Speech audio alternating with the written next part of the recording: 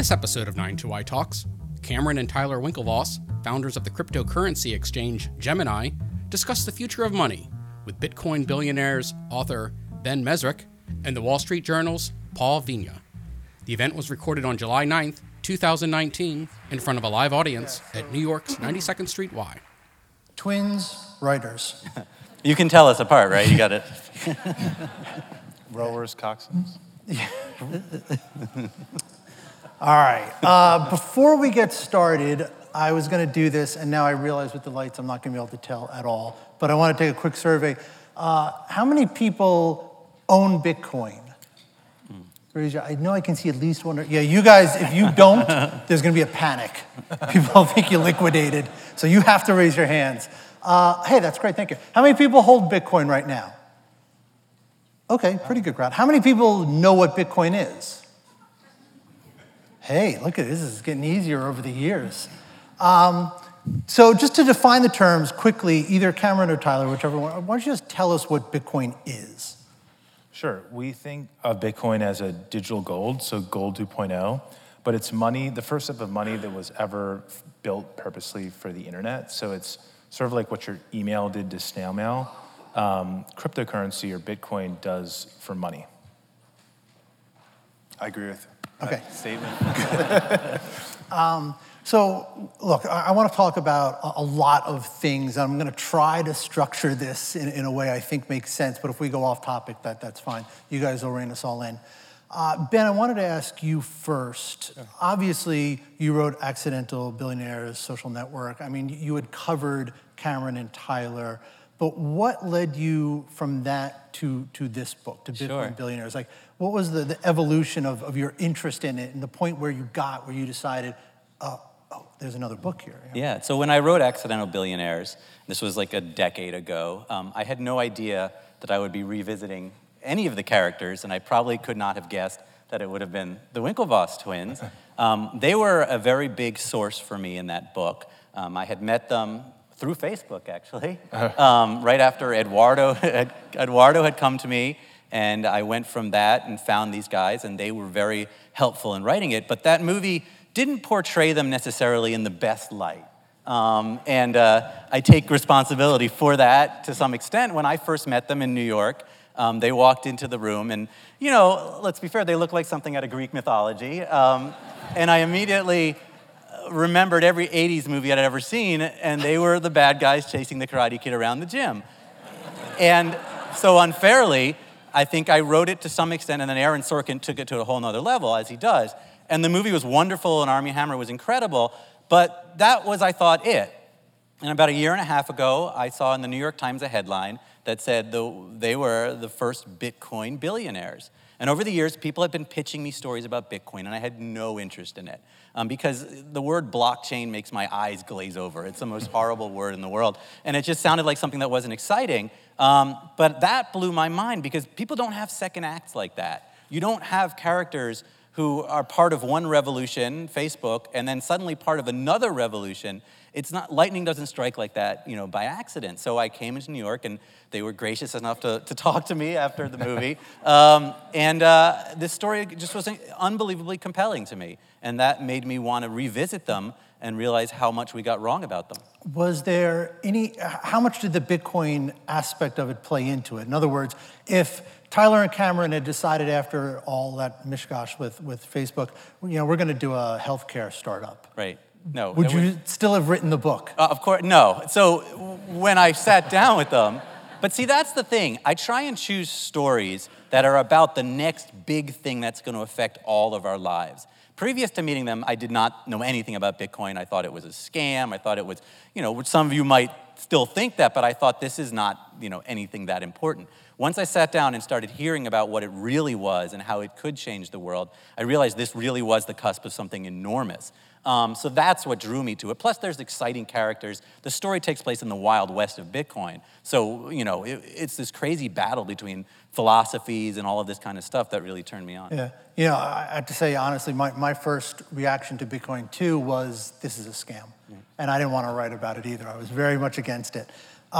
So in writing this book and spending however much time you spent with Cameron and Tyler, How did your impression of them evolve and change? And what led you to think that these guys are not the Karate Kid? Right. You know, the guys in the skeleton costume. Movie league villains. You know, honestly, I got to know them a lot more. And these are guys, you know, who speak multiple languages, who are Latin scholars, who, you know, we think they come from this privileged background. But the reality is they're from a line of coal miners, and their mother's father was a cop. They come from a very background of hard work, and they were not the people that I thought they were. These are guys who could computer code.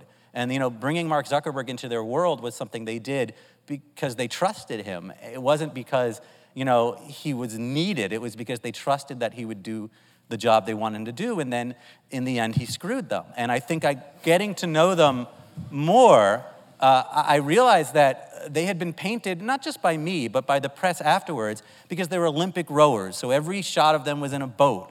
And every sort of article about them was somewhat jokey. But the reality was these are guys who really were transforming the world, not because they needed money. It wasn't about money. It was about they wanted to build something great. And there's this whole, I see them as American icons. There's something 1950s about them, but there's something that's heroic. And America needs mythology. And as much as I think Zuckerberg is now flipped and become something much darker, these guys represent something. I hope his family isn't here. And listen, he's very smart, successful guy. But I think that they represent something really important, entrepreneurship. And you see this in this second act, and they've built a business here. You know, and it feels weird for you and I to be asking these questions. We're talking about two guys who are sitting right there. Right. Hey, fellas. Hey. But I did want to ask you one more question. Do you feel like, is there a kernel of what exists within these two gentlemen that was another aspect in convincing you to write this book? Yeah. Oh, I don't know what you're getting at specifically, but I would say it was about as open-ended a question as I could ask. I would say what really intrigued me is Bitcoin came from a world of these crazy libertarian anarchists and drug dealers and criminals. And it was this kind of thing that was used originally on something called Silk Road, which was a drug bazaar on the dark web. All of these things that, you know, would immediately make my dad want to turn off the computer, right? But I would say, he's right here, so I can say, I could even ask him. But then the Winklevoss twins come in, and these guys are the men of Harvard, the guys in suits. What intrigued them about Bitcoin? And that fascinated me, because they're trying to take Bitcoin out of this cowboy Wild West. And there's a real division. There are people in Bitcoin who don't like the idea of regulation or the idea of it becoming a part of the financial system. They want to use it to take down the world. And the fact that they were interested in it really intrigued me, because you would think that guys like this would have shied away from it, but they saw something in it, and I think that was interesting. Yeah. Cameron and Tyler, let's pretend Ben's not here now. Okay.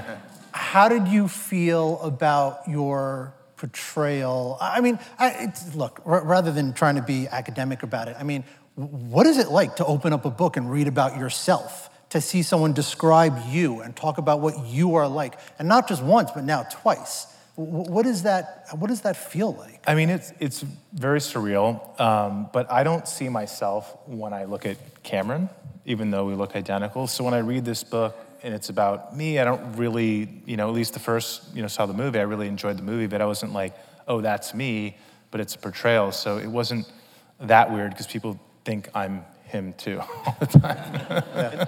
Nobody thinks their story's that interesting, and then we were talking to Ben, he started pulling it out of us, and we're like, there might be something here for a book. But we didn't think it was actually that interesting, because we kind of lived in it and swam in it for years, and that was just normal for us.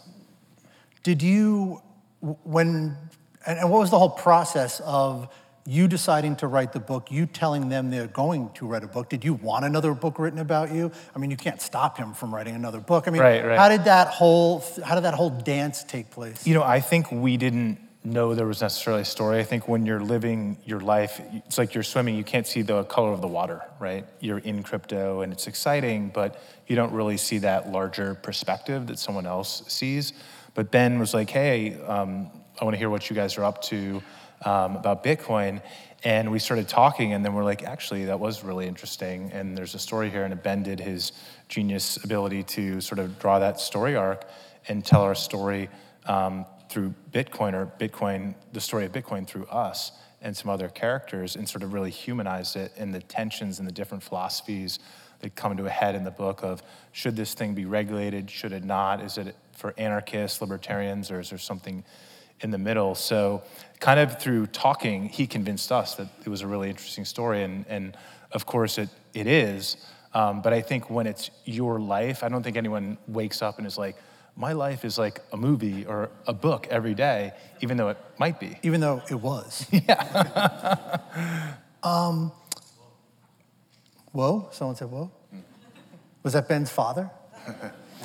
How closely did you guys all collaborate? And I'm very interested now that you said that the Nathaniel Popper piece in the Times was the thing that kind of popped out. I think that was about December 2017. It was right towards the height of the mania. So you wrote this pretty fast. I do write very quickly to... Yeah. Yeah. So how closely did you all collaborate? And so the process really was, once I met with them and I said I want to do this, and they agreed to allow me to try and do it, I sat with them enough times to get them to tell me stories, and I have them tell me story after story. Then I find the other characters in the story. So there's a guy named Charlie Shrem, who was kind of the first guy to go to jail for Bitcoin.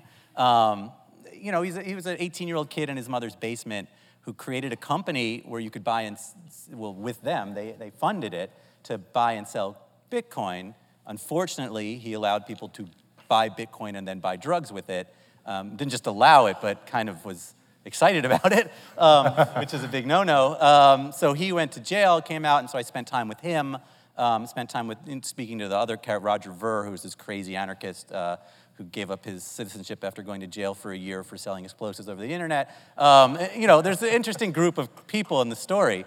So I talked to everybody, and then I just wrote as quickly as I could, but they know this subject so much better than I do that they were gracious enough to go through it and make sure I was doing it correctly. I write very fast. I write a book in 3 months. So that's then the process of making sure it's accurate is longer than that. That's super fast, by the way. That's extremely fast. Right. But I'm different than you or a lot of journalists. I won't go after a story if the main characters aren't willing to tell me the story. So I'm not one of those journalists who tries to, get inside something where people don't want you. Yeah. I want to be the fly on the wall that you don't squash. Well,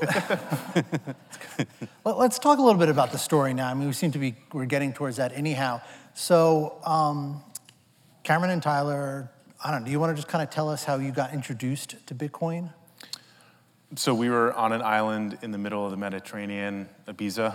Right. In your totally non-film cinematic story. No, very boring hanging out on setting. On a beach. Right. Not looking for the next big thing. And this guy from Brooklyn recognized us from the social network and said, have you thought about Bitcoin or virtual currency? And I said, no, and he started telling us about it. At first it sounded really weird, and then after some tequila, it started to make a lot of sense. See, if you had tequila the first time you heard about Bitcoin, Ben, yeah, it might have been different. It might have been different. So it's interesting actually, because you guys pretty quickly, tequila aside, saw the potential of this, and you wanted to get involved. And you started out by just buying some, and then you decided to become investors in Charlie's company, BitInstant. Let's talk a little bit, and this becomes a major point in the book, Ben, obviously, is the tension between those two visions. From the very start, you guys had a certain vision of how you thought this industry should grow. And there are others who had a different vision of how this industry should grow and what it should be and what this technology even represents. And that friction, that schism is still there. Mm-hmm. But let's talk a little bit about what you wanted Bitcoin and cryptocurrency to be and that tension between your other partners in BitInstant. Right, so we very much live the Wild West days of Bitcoin, and a lot of our early Bitcoin that we bought, we had to buy on this exchange called Mt. Gox. And Mt. Gox is probably the best pivot in the world. It's actually an acronym for Magic the Gathering Online Exchange. It was a Magic card game exchange that went into crypto, and it was run by two Frenchmen who had cats in Tokyo. So we had to apostille documents to onboard to this exchange. wire our money overseas. It was completely unregulated, jump through hoops of fire to actually buy this stuff. And the technology was really poor. And as we know, it was famously hacked, or they lost the private keys, or it was either their incompetence or hackers, but they lost almost $1 billion at the time, which by today's prices is probably a lot more. So we love this technology, and when we first saw it, like you, we're like, why is this different than PayPal? Why is this not a Ponzi scheme? Why is it not airline miles? But it was really money that went over internet protocols, the same way voice now goes over the internet. So Skype, you can video someone for free anywhere. Before, there was long-distance phone charges, and it was expensive to call someone from New York to California. Now no one even thinks about, millennials don't know about long-distance phone charges. So this is what was happening with money, with Bitcoin. So we saw the promise, and when you talk to a Bitcoiner is what we call people in Bitcoin, the passion, these are people that are putting every penny of their lives into this thing, and you just look them in the eyes and they have great answers for every question. But it was such a Wild West, so we thought that for this to really grow, it would have to change. And then investing in BitInstant, and Charlie taught us exactly sort of what not to do if you're running a financial services company. And we ended up founding our own company called Gemini that's regulated in the state of New York to solve our own problem effectively. How hard was it to get that regulation, to go through that whole process? Were there, how many doors got closed in your face? You walk in and you say, hey, we got a Bitcoin business. We want to join the world. How hard was that to come at the legitimate world from the Wild West? It took us 1.5 years to get our trust company license in New York. So we were building the platform while we were getting that license, but we couldn't get a bank account. A simple thing like that to hold customer funds took about 1 year to get. Yeah, because we were lucky to get banks one. wanted nothing to do with They didn't want to touch just it. the word Bitcoin was like enough. the cannabis industry, banking was really hard. For any other startup, it's really easy to get a bank account. For a crypto startup, even one with a New York trust company license, that's the same license that Bank of New York, State Street, the two oldest companies in the country started out with, still wasn't enough. And even to this day, it's hard to, get new relationships. We have State Street now that banks our Gemini dollar, our stable coin, but that was actually the hardest part of it. It took 1 year to onboard with them. They come in, do diligence for 6 months, and that process should probably take a week if you're a hedge fund and you need a cash treasury account. So we don't deal with the fiat portion, we deal with everything else at Gemini, so we rely on bank partners to take wires and things like that into our omnibus account. So that's still challenging to this day. And even banks who want to get involved in crypto, like Goldman Sachs, hasn't got approval from the Fed to actually handle the Bitcoin. So they do synthetic products that give you Bitcoin exposure, but even they have trouble. So the regulatory, a lot of things have thought out with the when we first got in, it was like, is this going to be illegal kind of thing? That was the question. Right. So we're past that. But it's still sort of slow moving in certain areas. Right. There's a tremendous amount of friction because you have some companies that are absolutely determined to operate outside of the lanes, the regulatory lanes, and you have others that are trying to build within that. How does that affect you? How does that affect you as you're building the company? Because look, you look at Bitcoin volume, most of it is coming from these unregulated exchanges, domiciled wherever they can find. So how do you deal with the fact that that is not going away necessarily, and you're trying to build, you're trying to use the same technology to build a slightly different business? How do you deal with that friction? Yeah, we're playing the same game, but very differently, and we're playing the long game. So we think in the future, the customers, the big macro hedge funds and stuff, will want to work at places like Gemini that are regulated, that ask for permission, not forgiveness. We think the offshore game is a limited time only, but there's a lot of people going after that and definitely making money in the meantime. Our mantra is that we want to be the fastest tortoise in the race.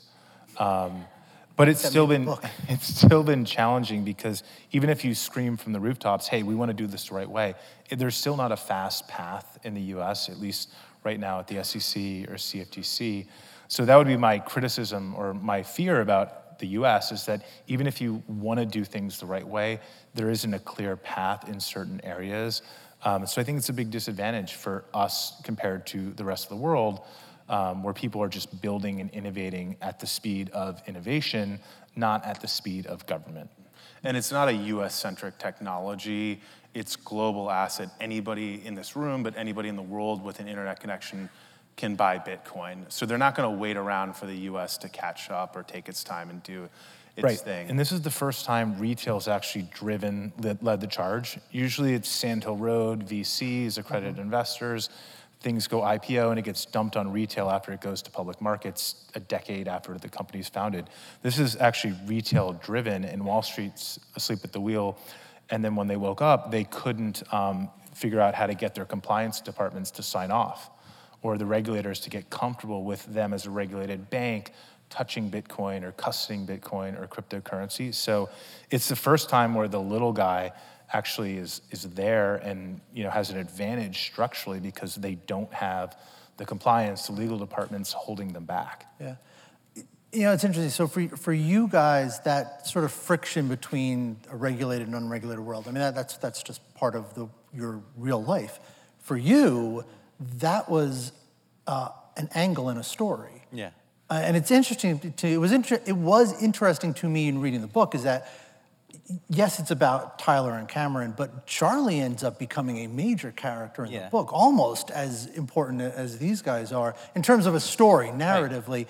And you have him sitting between these two worlds. Right, they're pulling at him. He's this kid who he's definitely excited by the Roger Veres of the world, who are these anarchists who think Bitcoin should be to no taxes and nobody knows who you are and you can buy drugs and no one will ever know and everything should be legal and free. And then these guys who say, you've got to be a good CEO, you're your CEO and compliance officer. That's not a good thing. Right. You got to figure yourselves out. And there's a great story where Charlie ended up moving out of his house and living above a club. And they're trying to bring him to these important meetings with very important hedge funds and people like that. And Charlie shows up and looks like he's a disaster. I mean, he's a disaster. And well, he's a disaster because he got rich quick. He's a young kid who lived at home. And we can all he's identify living the life. with that. Right. But he got pulled in the wrong direction. And I have a lot of sympathy for Charlie. Charlie's a very I like likable Charlie. person. I know you guys had a falling out with Charlie. Sorry. I think everybody's cool now. Yeah. He read the book and he called me up and he said it made him cry. And I think that's sweet. That's great. It was a terrifying thing. He was arrested at JFK. Right. They drag him into a cell and they say he's facing 20 years in prison for selling Bitcoin. He ended up doing 2 years because he took an agreement. He's got his feet back under him at this point, but it's a very compelling story. But I am compelled by the drama of it, similar to the social network. Facebook, I don't care about Facebook. I care about this battle between people trying to create something that changes the world, and it's that internal drama of people. That's what really gets the story going. Yeah. So much to talk about. One thing I wanted to ask you about is you do spend a lot of time talking about BitInstant and Charlie and those guys, and that time frame of 2013, 2014, which I thought was interesting because 2017 is when your main characters actually become the title of this story. Billionaires. When Bitcoin, Right. So was there a conscious decision to focus on those earlier days rather than, because 2017, I don't know how many of you guys were around for the 2017 run, that was just as crazy. When Bitcoin ran to 20,000. Yeah. So these guys, to put it in perspective, in 2012, when they heard about Bitcoin, they bought into Bitcoin at $7 a coin. The numbers that I believe are accurate is they bought 1% of all Bitcoin. So ended up turning dollars into billions of dollars, which is incredible. The origin story is what attracts me. Similar to how the social network is about that first year of Facebook. So 0 users to 500 million users. Now Facebook is many billions of users and has become something totally different. This book is about 0 to 10,000 because that was the moment that they became billionaires. But that tells you the origin of Bitcoin. And 20 years from now, if Bitcoin really is the thing that one thinks it might be, this will be the book hopefully people look at and say, okay, that was the origins of it. And I think they are a great vehicle to tell the origins of this story. because they were there from the early days, but they were also there from that transformation from the Wild West of Bitcoin to Bitcoin being something that might come out of ATM machines. Yeah, and does come out of ATM machines in some places. Let's talk a little bit about I know someone's going to get me some questions from the audience too, right? Someone's going to hand me those cards. I'm not forgetting. But I want to talk to you guys about the state of crypto right now. If you would just kind of spend a couple of minutes, just where do you think it is? What do you think it is doing well? What does it need to do? I have my own opinions about all that, but we want to hear what you guys have to say. Where do you think Bitcoin and crypto is right now? It's still very early. Institutions, everybody knows about it, everyone's heard about it, and there's some very sophisticated people in even these banks who know about cryptocurrency, but they're still not really in the game yet. It's still very much a retail-driven market, very much a lot of the action's out in Asia. So we still think it's the bottom of the first inning. If you read this book, you understand how we got here and how far it's come. But it's also just sort of the beginning in a lot of ways. So I don't know. The price peaked about 18 months ago, about 20,000. It went down to about 3,000. It's recovered to about 12,000. But we're still far off that peak. But so much has happened. Gemini, we have about 230 employees today. Almost everybody's from financial services or Google, Airbnb, big name companies that you use that are part of your everyday life. And these folks have all decided they need to be in crypto. And they weren't in crypto 2 or 3 years ago. When we started Gemini 5 years ago, it was a core team of 10 people. And these were like really early people. But today people are moving into this space at a rapid rate. And so when I look around our office at the intellectual capital and these smart, brilliant people working in crypto. I talked to somebody who's a senior at Dartmouth. She grew up on my road earlier today, and she's trying to figure out where she wants to go. And she's like a computer engineer. She's at Dartmouth. She's probably going to come into crypto or somewhere around it. So all these young, brilliant people are moving into the space, which is super exciting. So we made a lot of progress, but there's still a lot to go. And I think if we were to look back to the .com era, maybe we're post 2000. Boom and bust. Maybe we're in 2001, and Facebook launches, within 2 or 3 years of that. Amazon's still a small company, relatively speaking. But what's so exciting about this revolution, as opposed to the internet revolution, is back then there might have been 100 million homes in America with, broadband connections. Today, everybody in this room has a more powerful computer in their pocket. Right. They've got faster internet connections anywhere they walk in this city, even in the subway. So they're all onboarded and ready to basically be part of this. There's nothing stopping them from buying a piece of Bitcoin in that future. But in the late 90s, pre-Amazon IPO stock, you had to be an angel investor in the Valley, and that club might have been 50 people or something, or in one of those funds on Sand Hill Road that invested in one of those rounds. And by the time Amazon got to the street, that's when retail, the little guys, could get into it. And it still would have been a good investment, but you don't have to wait for an IPO. Bitcoin IPO'd 10 years ago. It's sitting out in the open. Right. And it's just a matter of whether you want to make that decision, and if you decide that this is the software version of gold. And if you agree with that thesis, then why wait? Yeah. Right. And the gold market cap is $7 trillion, Bitcoin's 250 billion, so there's maybe a 30x. And that's just the digital gold version, right? There's so many other things and problem space. The use case is still buy, sell, invest. Yeah. The decentralized Web 3.0, the whole new internet, hasn't even really arrived. Right. But there will be things that we call crypto native that couldn't exist without crypto. Like Facebook couldn't exist without the internet. Twitter couldn't exist with their internet native. There's nothing you can point to that they're like offline. And that will happen in crypto. We don't know exactly what that will be, but there'll be use cases that are crypto native, couldn't happen before, that everybody uses and sort of blows your mind. Speaking of Facebook, There's a character in this that? book. Yeah, it's a little online site, you know. There's a character in this book who shows up at the very beginning, shows up at the very end again. Some of you may have heard of him, named Mark Zuckerberg. And as I was reading it, one thing I wanted to ask you guys was, did you ever think, and I have to preface this, in case anyone doesn't know, Facebook announced a couple of weeks ago that they are going to launch their own cryptocurrency with a bunch of corporate partners, and I hear some skittering, so you guys heard about that. Okay, good. They called it Libra. Coincidentally, after they launched Gemini, Mark Zuckerberg launches Libra. Coincidentally. So I'm just pointing that out. It is almost amazing to me the degree to which your lives and Mark Zuckerberg's life seem to be intertwining. Did you ever think that this guy would end up becoming such a, I don't want to say a big, but such a recurring part of your life? I mean, he's really not. Like, I don't wake up sort of thinking about it, although I get the perception of like, yeah, in popular culture, in that sort of parallel universe, it's like, yes, it's the twins and Zuckerberg again. Yeah, see, writers like that. Are you blaming it on me? Yeah. Is that what This you're is your Takes world. people like Ben connecting all the narrative. dots, and we're like, oh, okay. But we actually grew up 20 miles away from each other. We grew up in Greenwich, Connecticut. He grew up in Dobbs Ferry. So this has been happening since, for 38 years now. He coxed at Exeter, I think on the crew team. We rode. So. I just want to say that I wrote this book a year before Zuckerberg launched Libra, and the book ends with Zuckerberg launching Libra.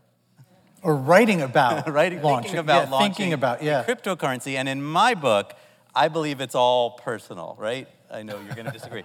But I don't know. I feel like I frame the book like the Count of Monte Cristo because I think there's this really cool theme where these guys were wronged, and they went away, and then they reappear riding back into town as the crypto billionaires, and Zuckerberg now has to face that fact and then launches his own Libra, which might just be a coincidence. It seems a little odd to me, but I do think that there is somewhat of an engine. Not that you wake up every day thinking about Mark Zuckerberg, but that what you went through with Facebook, which was in a lot of ways had a lot of similarities to what you guys were doing. You brought him in, he looked at your stuff, and then he launched Facebook. And then there's a settlement, and then you find Bitcoin, and then you build Bitcoin, and then he comes back into Bitcoin. It does seem like it's a part of your life, right? I mean, there's this dramatic arc there that's intriguing. For sure, but it's also true that kind of everybody's coming into crypto. Fair enough. And I think, in the next 2 years, every FANG, Facebook, Apple, Netflix, Amazon are probably going to have their own coins or projects, and they're probably watching Libra closely to see how it fares. There's going to be some hearings later this month down in, the Capitol around this project, and they're all probably watching very closely to see how that goes. Absolutely. And another cool thing, if you think about it, in the social network, Mark Zuckerberg is the rebel, and you guys represent the establishment. And now, Mark Zuckerberg represents the establishment, and you guys are rebelling with a new form of money. So it's really interesting how it all flipped upside down. Well, and has flipped even again, because now you look at, these guys are regulated, they're well respected, right. And it's Facebook that's getting hauled off in front of Congress seemingly every other month to answer another book question. 3. You're talking about book 3. I'm talking about book 3, the right? trilogy, right. Is that your next book? But I mean, really, it seems like you're certainly not your financial fortunes, but maybe your social fortunes have flipped again. Right now, it's Zuckerberg on the defensive, answering questions about what he's done. And it's you guys who are out there trying to build a company, and now Zuckerberg's coming in to do what there's a lot of intertwining there, fellas. You have to admit. What do you think of Libra?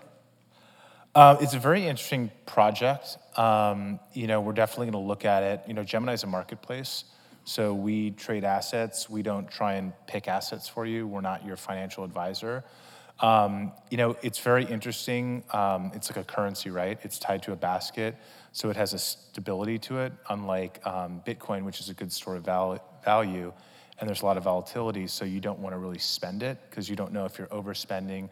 The Bitcoin pizza was the first transaction. It was, at the time with today's prices, it would be an $80 million or $120 million pizza. Yeah, I think so. You don't want to spend a very good Bitcoin pizza. because you might be really overspending or underspending. But things that are tied to real world currencies, I think it's a very interesting project. I think it's been very good for crypto. It's been very good for Bitcoin. Look at the price. A company of the stature of Facebook talking about the word crypto demystifies it, takes out some fear for some people. It might add other fear for different reasons, maybe privacy or whatnot. But the fact that a publicly traded company that's a huge part of our economy actually is doing something really serious in crypto very much mainstreams it, and I think it's a big win for our space. If they weren't here, would your answer have been the same? I think so, yeah. Okay, one other question I'm going to get to your questions, but it's also an extension because, money is the ultimate social network in the world. And so we've always thought of Bitcoin and cryptocurrency as this internet of money. So for them to add payments, and I think they've been thinking about this for a while, is kind of a logical progression. Whether or not this will be the thing that actually works and whether it will look like, what we think it will look like is a very different matter, but I think it's a very smart move. And like Cameron said, every major tech company has to be thinking about crypto right now and has to be working on a project. Our bet is everyone will, Amazon, someone will announce this is the era of private money, right? It started that way, it got regulated out 150 years or 200 years ago in the US, and then banking and the Fed system controlled the money.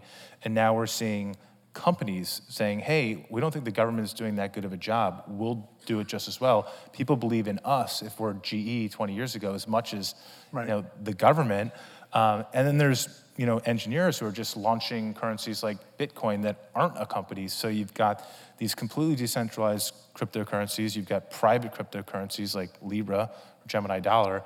And then you've got government currencies. And it's really cool to have that menu for people to pick from because governments have traditionally, at least outside of America, let people down. Yeah, that's the next panel, because that's an entire other discussion about private money. But you're right about it. And I think we're on the sort of cusp of a sea change in that. But you got to give me the name Libra as a little suspect. You got to give me that. That's all. Libra, Gemini. Yeah, a little bit. So I want to ask you, there's a scene towards the end where your two protagonists who have this entirely, completely non-cinematic life are at the Burning Man Festival. Right. And great scene. You are around Zuckerberg because he's there also, but you end up not. You've come very close to meeting him, but he you comes don't. in on a helicopter, I think. Yeah. A helicopter to make sandwiches. I mean, Ben, as a writer, Yeah. how much did you want them to actually be in the room with him? Zuckerberg? Yeah. To write that So scene. they ended up running into Dustin Moskovitz, right? Yep. Who was the second in command of Facebook. And they had a Burning Man moment, a hug it out Burning Man moment. And he invited them to go back to his, what do they call them in Burning Man? I don't know. A camp. Campground. And that's where Zuckerberg was, handing out grilled cheese sandwiches. So they didn't go back. He left that part out. If he had said that, I would have showed up. He would have gone. But it was a moment. It was an interesting moment. Yeah. But as a writer, were you dying for it to be like? Unfortunately, I know you do fill in some blanks. So I mean, was there a temptation to you fill can't that? go too far with that. Yeah. I think that I had to stay true to the story there, and could not bring Zuckerberg in. Yeah. And You'll give save them it for the next grilled cheese book. sandwiches. Right. No. So we'll get to that. when you guys do run into Mark someday at a Bitcoin conference, what will you say to him? At a Bitcoin conference, welcome to the party. What took you so long? Every day. What took you so long? That's good. All right. On that note, let's do some questions. Some of you gave names, some of you didn't, but I thought this one was pretty humorous. Question. Would one of you, and I'm sorry, Ben, I don't think they're actually asking. I'm guessing already. Would one of you run for president and have your brother be your vice president? And then the follow-up question is, who's at the top of the ticket? Well, Tyler's the CEO, and I'm the president of Gemini, so I work for him. He was gracious enough to hire me 5 years ago, so the next time I'm going to flip it around. Yeah. But if we won for 8 years and then flipped it, it would be 16 years, right? You wouldn't really know, so Wow. you could have 4 All right. terms. The Winklevoss. Let's see. Let's see. We've never thought about that. Oh, what do you make of Facebook's cryptocurrency? We asked that one already. Okay, this is good. What crypto assets do you think will still be around in 15 years? I think Bitcoin. Bitcoin, and Ethereum or something like it. Yeah. In that design space, like creating a decentralized computer for the internet. It'll be Ethereum, or maybe there'll be a few. You think of like iOS, Microsoft, Android. There's a few of those operating systems. So there'll be something like that. Zcash is pretty interesting because it's basically Bitcoin with privacy. And there's a couple other exciting projects out there. Libra, do you think Libra will be? I don't know. Well, I guess the interesting question, the interesting aspect of that question is, how entrenched do you think this market is already that you could pick the survivors in 15 years now? I think Bitcoin has a very likely possibility because if you think gold has been around for 3,000 years, so if it is the digital gold and it doesn't screw it up, it'll be here for thousands of years, I think. Right. I think first mover advantage for networks, and that's ultimately what these are, their networks, is very strong. You don't have to be perfect, but if you're first, the network effects, the people who build infrastructure, Gemini supports that coin. It's not trivial to support another coin necessarily, and people start building applications on top of it, so it becomes a self-fulfilling prophecy. Bitcoin's been the leaders for the last decade. There's been a ton of challengers. Ether has been around since Ethereum's 2013. I think it's theirs to lose. They can fumble it, but generally the things that are earlier, if they're good enough, stick around. I just want to, for people who don't really know Bitcoin that well, the idea of Bitcoin and gold, simplify it, I think. The idea is you invest in gold, it goes up in value because people perceive it to be valuable and rare, and so it's a store of value. So when economies go bad or governments, war happens, the value of gold goes up because you don't trust dollars anymore.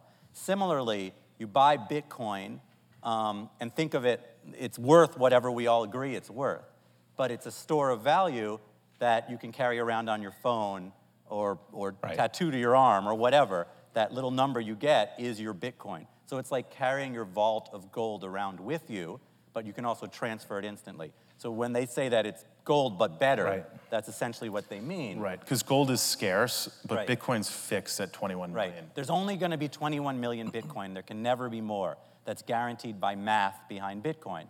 While the supply of gold changes when you find a new mine, or one day we'll get an asteroid full of gold. I mean, that's what people are Right. working on right now. So the amount of gold can change, but the amount of Bitcoin can't. Right, So and it's far more portable right. than And gold. a lot of people say, oh, but gold is useful. The reality is no. Gold isn't used for very much except for jewelry, and it's only useful in jewelry because it's valuable. Right. It's not the other way around. It's not valuable because it's jewelry. It's just shiny. And these projects are constantly evolving. They have communities of developers who update them, upgrade them. So when Bitcoin first launched, it looks so much different today. Like the code base, the founder, Satoshi Nakamoto, no one knows who he, she, they are. But their fingerprints, her fingerprints, are on less than a few % of the code. So it's a living organism that is growing and evolving. It's not just stationary. So that's why I think it can continue to stay in the lead. As long as there's a need for a fixed digital gold type product, I think it's Bitcoin's to lose. Okay. Excuse me, another question. How do you see Gemini and other exchanges solving the problem of the bankless population in the US and overseas? Somebody from Facebook wrote that. Yeah, it's a great question. There's millions of underbanked people in this country alone, and probably 1 billion plus unbanked people around the world. And crypto is really the only technology that we've seen that could help solve that problem and potentially bank these people, bringing them into the system. Bank branches are not going to be built in those parts of the world. If they were, they'd already be there for now. So we have a mobile app, so you can download it on any smartphone, Google Android or Apple, and start there. Right, if you have a data connection, an internet connection, and you can download an app, then you can store your Bitcoin, and that is your bank account. That's your on wallet. the Gemini mobile app. So all of a sudden you have a bank account when JP Morgan's never gonna build a branch in wherever you are in the developing world. It's too expensive, right? And micropayments can't happen because the current system's too expensive. But Bitcoin is like email. You can send 10 cents to someone from here to Sri Lanka right now, instantly. It's 24/7, 365. So it never closes. It doesn't work on banking hours. Imagine if your email was open 9 to 5, Monday through Friday. It'd be great. We'd have our weekends back and our lives back. But our money actually works like that in the digital internet age, and that's insane. If you want to get money from New York to London on a Friday night, you go to JFK, jump on a plane with a bag of cash. You get it there quicker, because if you wire it, it gets there Monday, if there's a bank holiday Tuesday, and you pay a clip.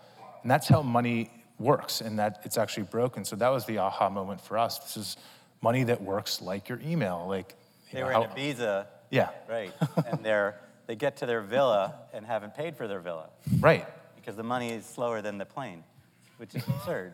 right. Yeah. So we jumped on a plane, went back. No, we didn't do that. Okay, here's another one. This is a little bit of a manifesto, it seems like, from Adam P. The weight of economic sanctions wielded by the United States have proven to be one of its most powerful weapons in its arsenal, enforceable through a centralized banking system. How will the development and adoption of decentralized cryptocurrency affect, I guess it, you left out it, Adam, affect it in this regard?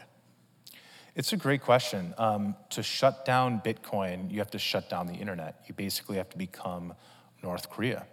And no country is going to, well, some countries will do that, like North Korea. But no country wants to be North Korea. They don't aspire to that. Right. So you really have to opt in. And so Bitcoin can actually get through the Great Firewall of China. It can get to these places with regimes that are oppressive. And that's overall, we think, a good thing. Currencies are usually used to manipulate populations by governments. So that may go away, but I don't know that that's necessarily a negative thing. But the price to be left out of this revolution is too great. No country is going to risk letting this go somewhere else. So, that was what we thought originally, like, how do we kill this idea? How does Bitcoin not work? And you have to snip the internet cables for it not, so that was our game of chicken, that this is going to work. They're going to have to play with it. What services do exchanges need to offer in the future to stay competitive?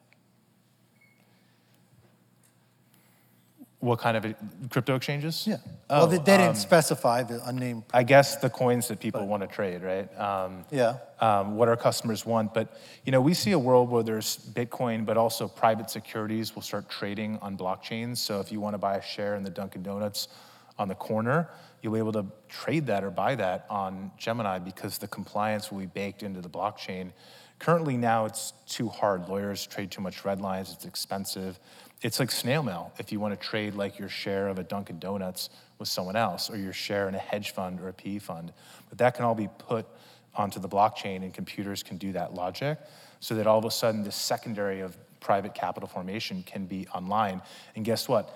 That amount of capital is bigger than the capital in the public markets. So put Facebook, Apple, Dow Jones Index, all that money, it's actually bigger on the private thing. And we think that will come online with blockchain and cryptocurrency technology. So one day at Gemini, you might be trading Bitcoin, but also a share of Apple, but also a share in your local barista. What is the biggest problem or problems facing crypto today? What are your current problems? Aman B, or Aaron B? One or the other. Same question. Yeah, I think education, honestly, has been one of the biggest challenges. When we got into crypto, it was all about Silk Road, and you'll read about that in Bitcoin Billionaires. People thought it was only used for drugs and bad illicit activity. The US dollar's never been used for bad stuff. Right. And technology... It's created more crimes than anything. Like, terrorists actually use email. We don't outlaw email, right? Yeah, exactly. Technology has been co-opted by bad actors. It's not bad technology, it's agnostic. And so there's these false narratives and this idea that Bitcoin's truly anonymous. is also incorrect. In fact, it's probably too open and not private enough in some senses. And that's maybe one of the challenges that it'll come up against in the future. So I think it's always been an education thing, and once people understand, there's actually a safe way to engage in this technology, there's regulated places like Gemini, I can go and buy it, that changes the narrative. Yeah, and it's also like an age gap, no offense, but talk to a millennial, they live... You could look this way when you say that, no offense. I can't see anyone in the lights. But millennials live online. You know, they are always online. It used to be like, I'm going online. Now it's like, I'm going offline for a second, or for a 30 minutes break, and I'm going back on. They play Fortnite, they play games, digital credits. Like, when you tell them about Bitcoin, they're like, of course. They don't go to music festivals. They go to music festivals on Fortnite to watch DJ Marshmello spin electronic music inside this electronic world. And so they understand crypto. So pieces of paper in a wallet are crazy to them, like vinyl records. You know, why would anybody use that? So that's not a hard sell. And crypto enables like microtransactions, right? Fast, lightweight payments. So the Internet of Things, all these devices are all of a sudden going to trade crypto. Self-driving cars that pick you up will trade another car with crypto to get out of the way if you're in a rush. That can't happen with ACH and FedWire. Those machines can plug into protocols. They can't get bank accounts, unless it's maybe Wells Fargo. Yeah. But like, it enables, it's not competing with the current system. It's a new color, right? It allows us to do things that the current system can't contemplate because it's money, credit cards, ACH wire, built by bankers before the internet ever existed. So it's really square peg, round hole. That's why money on the internet has sucked forever. Yeah. Because it's been like, how do we get this banking system of wires and whatever onto the internet? And Bitcoin is the first money that's built by the same people who built the internet, so it's purpose-built for it, and it works like your email.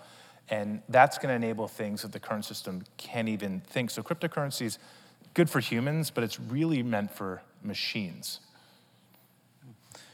This could be a whole other panel, but I'll ask it anyhow. Let's try to answer it quickly. As econ majors, and I assume they're talking to you guys. Are you an econ major? I am not. Okay, me neither. So this is not addressed to us. As econ majors, why do you think the criticisms of Bitcoin by economists such as Nouriel Roubini and Joseph Stiglitz is misguided? I think Nouriel is a no-coiner. He just doesn't have any Bitcoin. Yeah. He's got FOMO.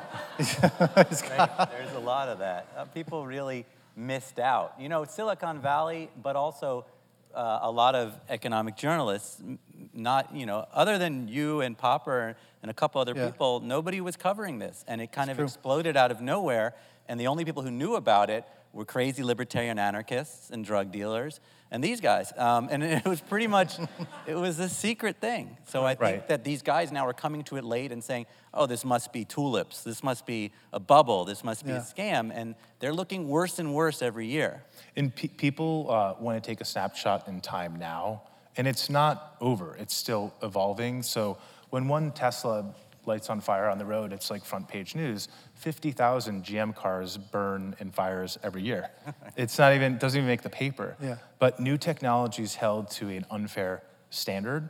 And I also think that macroeconomists, that field has really kind of veered into the culture wars. So it becomes this political thing, and people pick sides or want to be a contrarian. But I think, it's still really early. No one's saying Bitcoin's perfect. You know, LeBron James in high school wasn't LeBron James today. Still in high school, is teething. And Bitcoin very much is like that. It's only 10 years old. So it's not where it is now. It's sort of like, where's the puck going, right? And can you picture Armie Hammer now talking like this? Because I think that would be really cool. Are you announcing something there? No, yeah, we're working. I think there will be a Bitcoin Billionaires movie.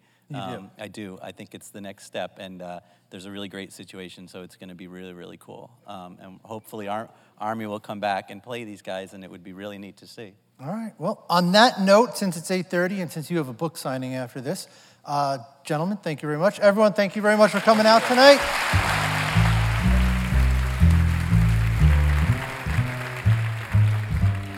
Thanks for listening. 92Y Talks is supported by a generous endowment established by Daphne Recanati Kaplan and Thomas S. Kaplan. You can subscribe to our podcast on iTunes and find more great conversations at 92yondemand.org.